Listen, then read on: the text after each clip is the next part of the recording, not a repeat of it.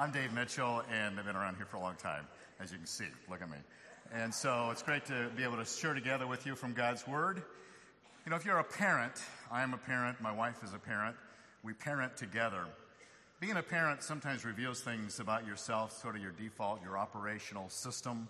At home, when you have kids, when your kids ask you questions and they want to find out something or they want to get permission for something, then they decide which parent should they go to determine the answer that they really want to hear. And when our girls would come to me, I'm all about grace. You know, a dad and his daughters. You just want to help them. Oh, you want to spend the night? Sure. Oh, you want to stay out later? Absolutely. No, you hurt your car? That's okay. We'll take care of it. So I'm about grace. That's my operational system with my girls. Now, Joy, may be a surprise to you, is more about law. And so if our girls wanted a favorable answer, they're going to come to old Dad. And if they want to just hear what the law is, they'll go to Joy and then come back to me and appeal to me to overrule the law with grace. Because Scripture says we're all living in the era of grace, not law. And so in a home, you have those distinctions. The reason I say that is not to give a parenting class this morning, but Jesus is filled with grace upon grace, John tells us. But he is also a God or a man of the law. This morning, we're going to enter into a situation where Jesus is going to begin with grace, and then he's going to nail it with a law. And so I want to prepare you that this is not an easy passage that we're going to look into, and that's why I'm up here this morning. And so in the outline that Eric just referenced is inside your bulletin. I encourage you to use that to follow along. And I want to read this text that we're in this morning. We have been in the book of Mark. Mark was that young guy that was just always kind of hanging around, taking notes. And some of the other gospel writers might have gotten some of their thoughts from Mark when they wrote their gospel as well. And so Mark is observing all these things going on. And he recorded for us this in Mark chapter 9 as we find ourselves. I'm going to read beginning in verse 38, but think about this for a moment. As I read this really fascinating and somewhat troubling text, Jesus is in somebody's home in Capernaum. You see that earlier in verse 33. So he's sitting in somebody's house there, and he begins to question them. So think of Jesus sitting in your living room. And he's got some of his closest followers, his disciples, those that have been walking with him through all kinds of scenarios. And they're listening to him. So Jesus is going to give us, actually Mark is recording for us this very intimate setting of Jesus in a home talking privately with his disciples. These are not things that he preached to the masses. This is what he shared with those that were the most dedicated to him. So keep that in mind as we go through that, because this is not the setting that Jesus said these things in a big room like this. So here we go. In John 9:38 it says, "And John said to him, 'Teacher, we saw someone casting out demons in your name, and we tried to prevent him because he was not following us. But Jesus said, "Do not hinder him, for there is no one who will perform a miracle in my name and be able soon afterward to speak evil of me. For he who is not against us is for us. For whoever gives you a cup of water to drink, because of your name as followers of Christ, truly I say to you, he will not lose his reward.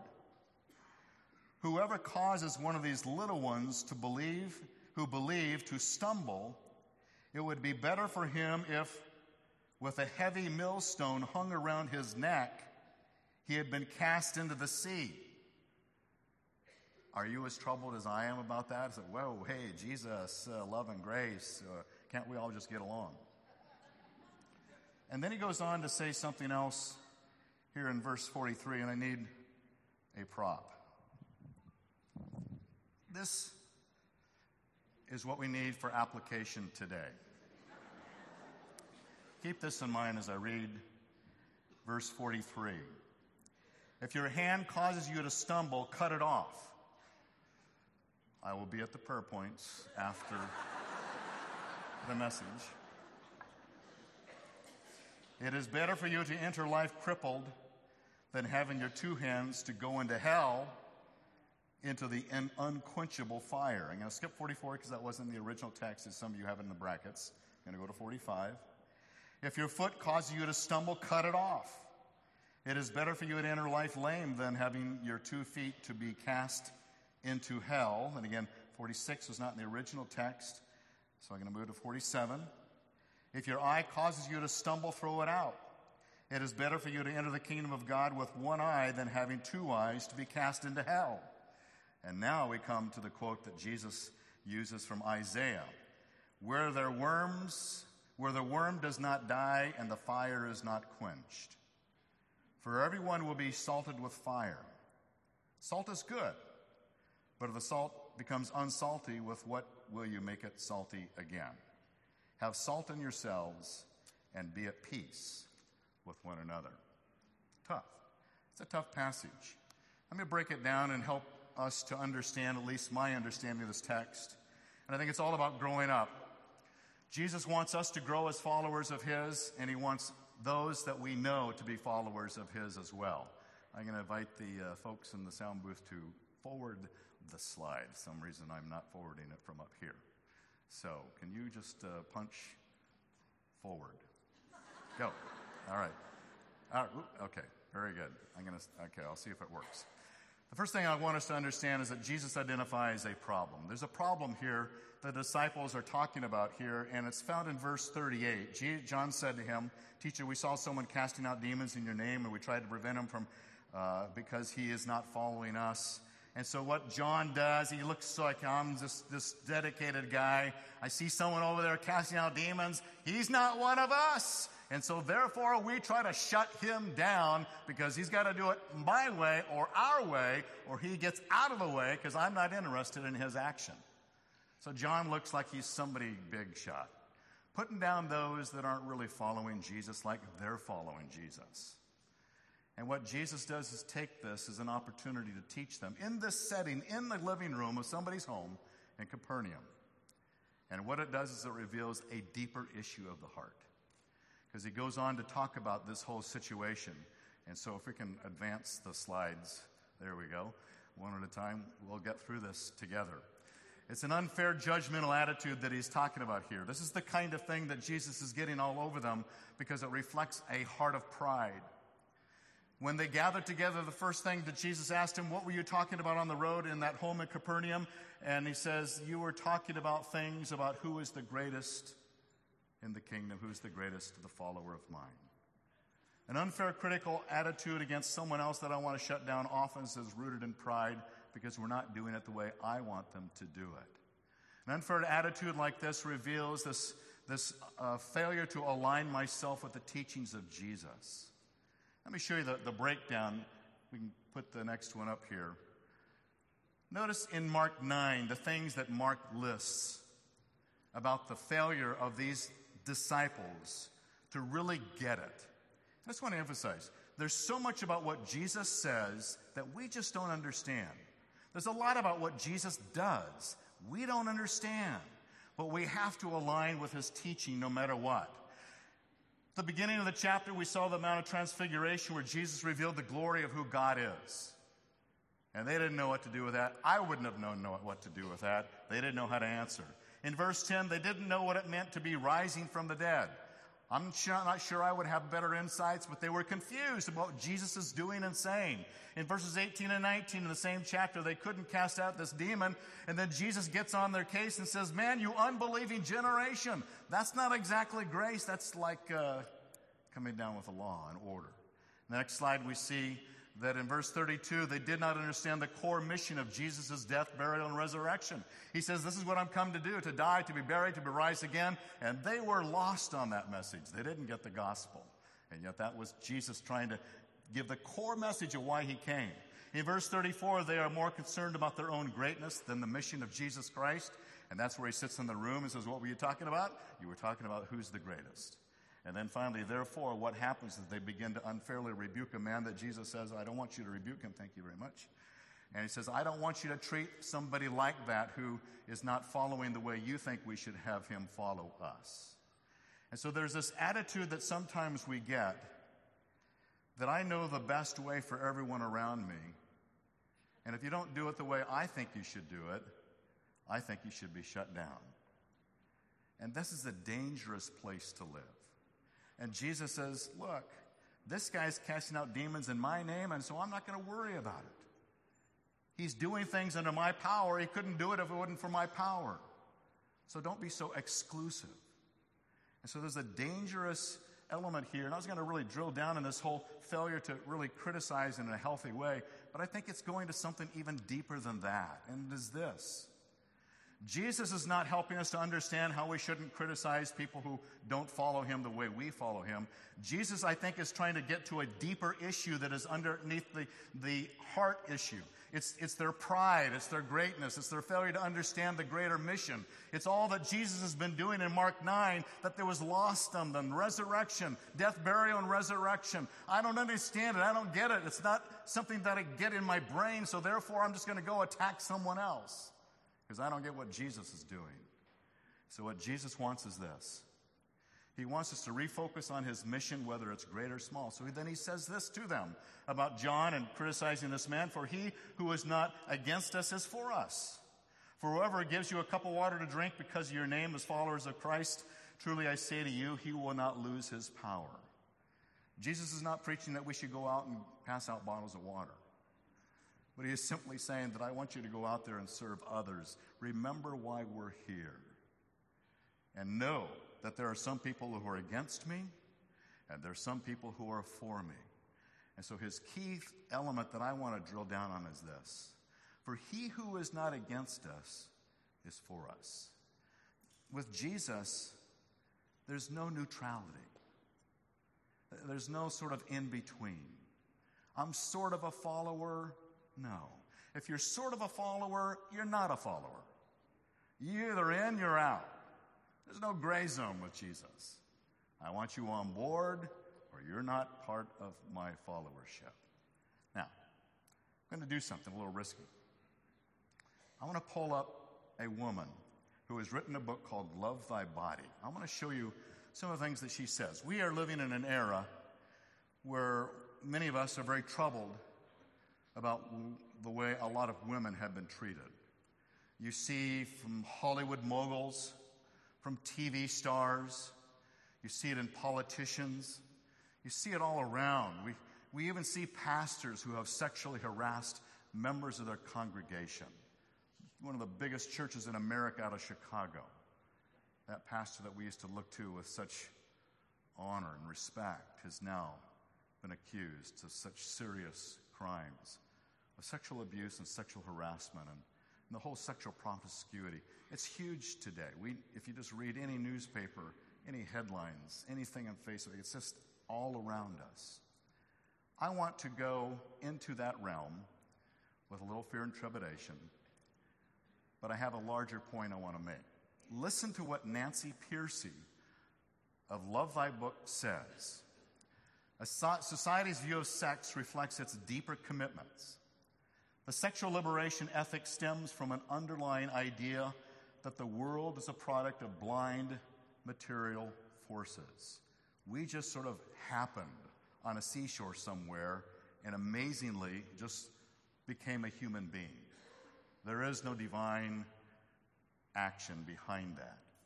A New Yorker article put it this way: nature is without conscious design. The emergence of the Homo sapiens was without meaning or telos or purpose. We have no purpose. We're just masses of flesh. Amazingly, we do what we do. The outlook is deeply dehumanizing. No wonder many people keep grabbing at more and more extreme sexual experiences while finding less genuine fulfillment. And no wonder those with power feel entitled to use other people for their own gratification. That's a huge issue. Bill Cosby, America's dad, is in jail. Unbelievable. But we think we have this right for this personal gratification. What kind of cosmos do we live in? Are we products of blind material forces? Or does the natural world reflect some kind of purpose, and behind it a person, capital P, Jesus, he's a believer, who loves us and has a purpose for our lives? A society's worldview ultimately determines whether it treats the human body as just another piece of matter, or whether it grants the body value and dignity, imbuing sexual relations with the depth and significance we all long for. What Jesus is talking about, I'm now extrapolating from that in a bigger picture. Depending upon what your vision and mission of following Jesus Christ looks like, determines all the way to such things that we have been reading about in the papers this last few years. Because how I determine who I am and why I've been created, my biblical worldview determines how I become a follower of Jesus and how I live that out with other people. For my own personal gratification or in selfless serving, like giving cups of water to those in need.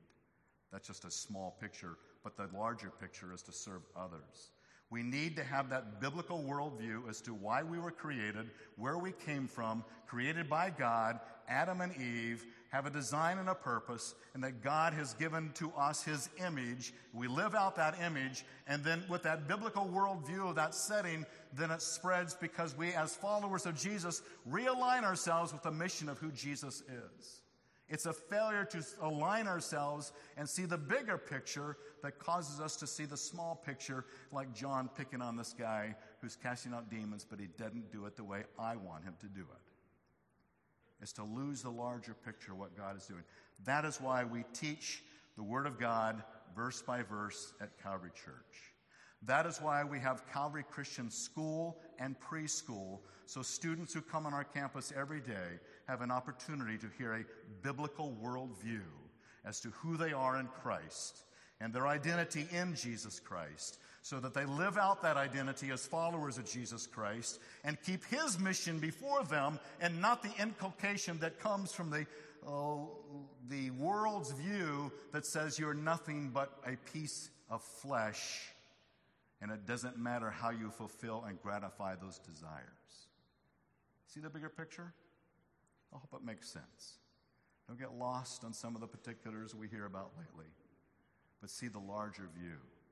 And this is where Jesus is calling us as he sits in that little intimate living room and speaks to his disciples and says, men, I want you to be on my side and follow me. So Jesus then warns us. He says, I mean this. I'm serious about this. As he really now gets into the very hard thing for us to hear. He warns against any kind of obstacle to a growing faith. I don't want you to be a stumbling block to someone else, and I don't want you to be sort of stale and stagnant in your own spiritual growth as well. So then he says this to his disciples. He says, whoever causes one of these little ones, when he says little ones, you go back to verse 37, he's talking about little children. He's sitting in the living room talking about little children. I don't want you to stumble any of them. I don't want you to offend anyone who wants to believe, who wants to grow. It would be better for him if he, with a heavy millstone hung around his neck, he had been cast into the sea. And they know what he's talking about. The millstone is this. This is what he's referring to right here, where a donkey would pull that thing around to crush the grain. And he says, what you probably should be fearful of is this. You put that same millstone around the man's neck and cast him in the sea, and these disciples were not unfamiliar with drowning as an execution. So if you're sitting there, you're listening to Jesus, and you just invited your friend, hey, you ought to come hear Jesus. He's really good. How would you feel as Jesus says, you know, you should have a millstone around your neck, and I should throw you in the depths of the sea? You know, if I'm John, I'm going to say, hey, Jesus, you know, we're not going to attract a crowd with talk like that. Who wants to follow you when you talk so harsh? But remember, he's talking to those who should be the truest, most dedicated followers of his in a private setting in someone's living room, such as it was in Capernaum. But we are eavesdropping. And he's letting us know that we need to be all about his cause. Failure here can cause great harm. Stumble, it says, it's put to trap. Someone falls into it and falls away. I don't want to do anything in my life or my faith journey that would cause someone else to not grow or be stumbled and be a failure in their spiritual journey of life. We've seen enough of that. There are pastors who sadly have done these things, and yet that stumbling block is there. So he calls us, therefore, to cut out anything that causes harm to the mission. Just cut it out. Just stop. Just use what power you have available to you to cut out those things. And he says, I don't want you to be cast into hell, but it's better for you to go to hell with 1 foot than to have 2 feet than to have 1 foot. Now, when he talks about hell, he's talking about Gehenna. If you go to Israel, this is Gehenna. This is right outside of Jerusalem. And Gehenna is the Hebrew of Gehenna, Valley of Hinnom. It's a place where there was all kinds of idolatry, pagan practices. It became a place of punishment, a disposal of the garbage and the junk, and there was fires that would burn to burn up the excess so that the smell would not be so bad. He says, I am warning you that there is a hell. And I'm warning you that you should not do anything that will allow you to be ending up there. In those ancient days, this was an artist's rendering of Gehenna, where they would actually sacrifice babies in this valley of Hinnom. It's Gehenna. Awful. And this is what Jesus is talking about here when he talks to them. He says to them that in verse 43, if your hand causes you to stumble, cut it off. It is better for you to enter crippled than having your 2 hands to go into hell, into Gehenna, into this place, in an unquenchable fire that never stops. Jesus believes in hell. Jesus believes in sin. Jesus believes get rid of the sin because you want to get rid of the hell. You don't want to go there. That's harsh. And when I read that, it should create this healthy, not this anxiety-ridden fear, but this healthy fear that, yes, Lord, that's not where I want to live my life. I want to cut off anything, whatever I do, my feet, wherever I go, throw out my eyes, whatever I think, whatever I see, whatever aspect of my life that is entering into a world that is inconsistent with being a follower of Jesus Christ. I want that out of me. The last thing I ever want to have to do is to fear going to hell in a terrible way because I didn't know what it really meant to believe in Jesus and live that life faithfully. This is tough stuff. And I want to get specific. I was thinking about this. What are some of those things that I need to be mindful of in my own life? And maybe for some of us, here are some things that I think that aren't the 10 Commandments and aren't listed in sin somewhere, but they're these subtle things that we can get ourselves into and yet not identify in us that need to be cut out. Here's some things that I thought about. Things that would turn someone from believing in Jesus. A pastor that fails and causes people to turn from God, a moral failure of a pastor.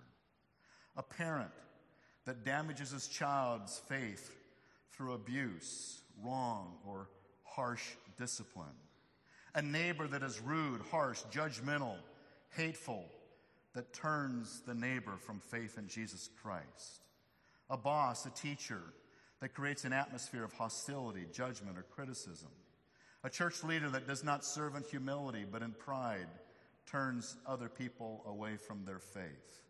A church member that criticizes the church leader in a harsh, judgmental way to offend or condemn. An older Christian judging a younger Christian based on their dress or tattoos or piercings or skinny jeans. I'm a little embarrassed I even have to put that in there, but I have to. A younger Christian judging an older one for being out of touch, unaware of technology, biased comments against certain people. A judgment against another person based on skin color, age, gender, or social economic status. These are those subtle things that my hands, my feet, my eyes may indulge in, but I try to look for scripture and verse. Well, I don't see it, but they are there. And then I put on the back of the outline belief systems. You know, there's a lot of gods in the days that Jesus lived. Many gods, many choices of gods. We don't have gods the way Jesus had to confront gods in those days, but we do have belief systems that are alternative religions to the belief system of being a follower of Jesus. So I've listed some of those belief systems on the back side of your outline. There is materialism. Materialism is a belief system. It's a religion.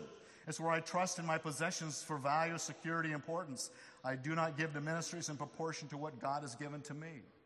That's materialism. It's a religion. Hypocrisy. I present myself as a good Christian, but do not reflect the holiness, love, and grace of Jesus in my business, school, relationships, and private life. Legalism. I work hard to gain favor with God and judge other people that do not live as I do, like John at the man being casting out the demons.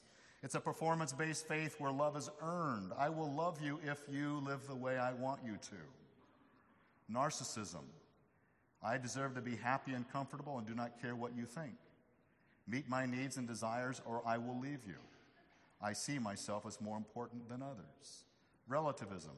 God's truth is subjective and not absolute. I would determine what feels right and what is true for me and base my life on that. My truth may not be your truth, but that's okay. We can have two completely opposite points of truth. Hedonism. My private life is no one's business with a pornography, living together outside of marriage or sexual promiscuity. I have the right to pursue whatever makes me feel good. Conditionalism.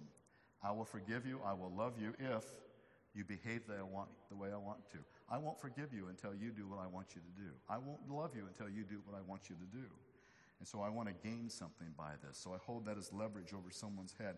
Now, these are tough things. These are the things that are sort of in that gray area that we may not be able to find in the Ten Commandments, but they are there. They are a mindset. It is a belief system. It is who I am following. It is what I am following. It is the way I'm living my life. It is the basis of how I operate, how I give, how I relate to other people. It becomes a whole system of how I conduct myself to people and situations in the church and outside the church. It is this that I believe that Jesus is trying to help us to understand. So he brings up very specific little incident here of John questioning this man who's casting out the demons, so give him a cup of water. It's something bigger than that. It's a system of how they have broken down all throughout chapter 9. They just didn't get the message of what Jesus is doing.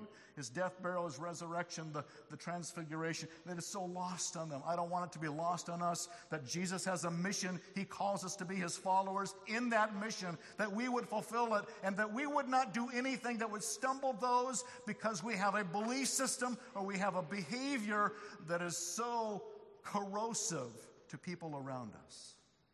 And it damages the greater calling of Jesus Christ. So here's what Jesus says for us to do. So call upon him. Go to him. Find that purity. Find that peace. Here's a hard verse. For everyone will be salted with fire. What does that mean? There's all kinds of meanings. Let me tell you what I think it means. In Leviticus chapter 2, the priest would take salt and throw it on the sacrificial fire.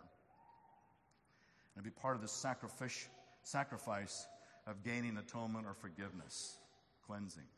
Salt is a purifying effect. Salt is a preservative. So you take that salt, you cast it on the fire, and the idea is to go to the sacrifice, and let that sacrifice be satisfying to God. And then secondly, he says this, we are called to peace with one another, how we live our lives to one another. He says in that last verse, have salt in yourself, have that purifying preservative that is attractive, like salt and light, he says earlier in Matthew. Be that way, and then find peace with one another. I want you to live your lives in a way that makes the community say, wow, this is what I'm looking for. This is a higher calling. This is a deeper significance of who I am and how I live my life. Don't let me get off on the petty stuff like John ridiculing a man casting out demons in Jesus' name. Don't let me get into that kind of that critical attitude where I can't see the larger view of who Jesus is and his greater mission and his biblical worldview and the calling that I should have to be his follower. Be that person who follows Jesus. Grow up. Grow up. And don't do anything that hurts those that might stumble if I don't live the life the way I should. That's God's calling for us. Now we have a choice. I have this axe. You know, some people think, boy, I got to cut off the hand, I got to cut off the foot, and Jesus didn't mean that literally. But there is sort of a metaphor to that some of us think the only way to get rid of sin, the only way to get rid of these attitudes, the only way to get rid of these false belief systems, if I just work harder, if I do it myself. It's like cutting off my hand with an axe, and so therefore my hand would never steal another donut from Dunkin' Donuts. You know, it's silly. Well, I can do it that way, but I still have another hand. It's futile.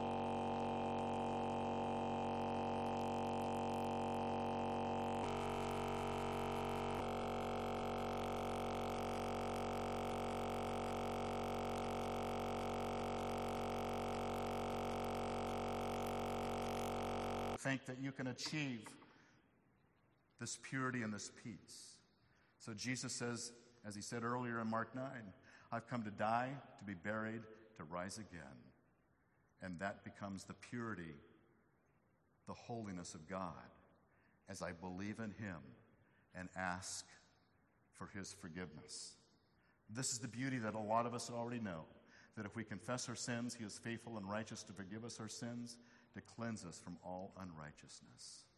That's salt on the fire, the sacrifice of Jesus, purifying my heart, that realigns me with his mission, that once again regains footing as a follower of Jesus. Jesus invites us into that moment. And I give us an opportunity to reflect. I'd like for us to spend some time quietly thinking about these things. We're going to have communion, as we do at the various stations each week. We encourage you to come, get the cup and the bread. They symbolize the sacrifice of Jesus. As you take that cup, as you eat that bread, remember that it was Jesus' sacrifice, his death, burial, and resurrection on that cross. That is the salt that purifies me. The fire of the sacrifice of Christ on the cross gives to me the purity, helps me to gain the peace with other people. But before we come up and take of the elements, I'd like for each of us to spend a few quiet moments on our own. Maybe looking at some of the things that are listed on the back, maybe looking at your own personal life. God, is there anything that needs to be cut out? And says to God, I don't want to have to cut it off myself, Father. I want you to cut it out of my life through Jesus Christ. He wants to send away all that sin. He wants to cut it out for us so we don't have to cut it off by ourselves. And that's the beauty of what Jesus gives to us throughout the entire chapter of Mark 9. That's the message. I have come to do this for you if you will just call upon me and then follow me and live according to the mission that I've called all of my followers to do. So as the music is played, some scriptures will be on the scene. Reflect on these things.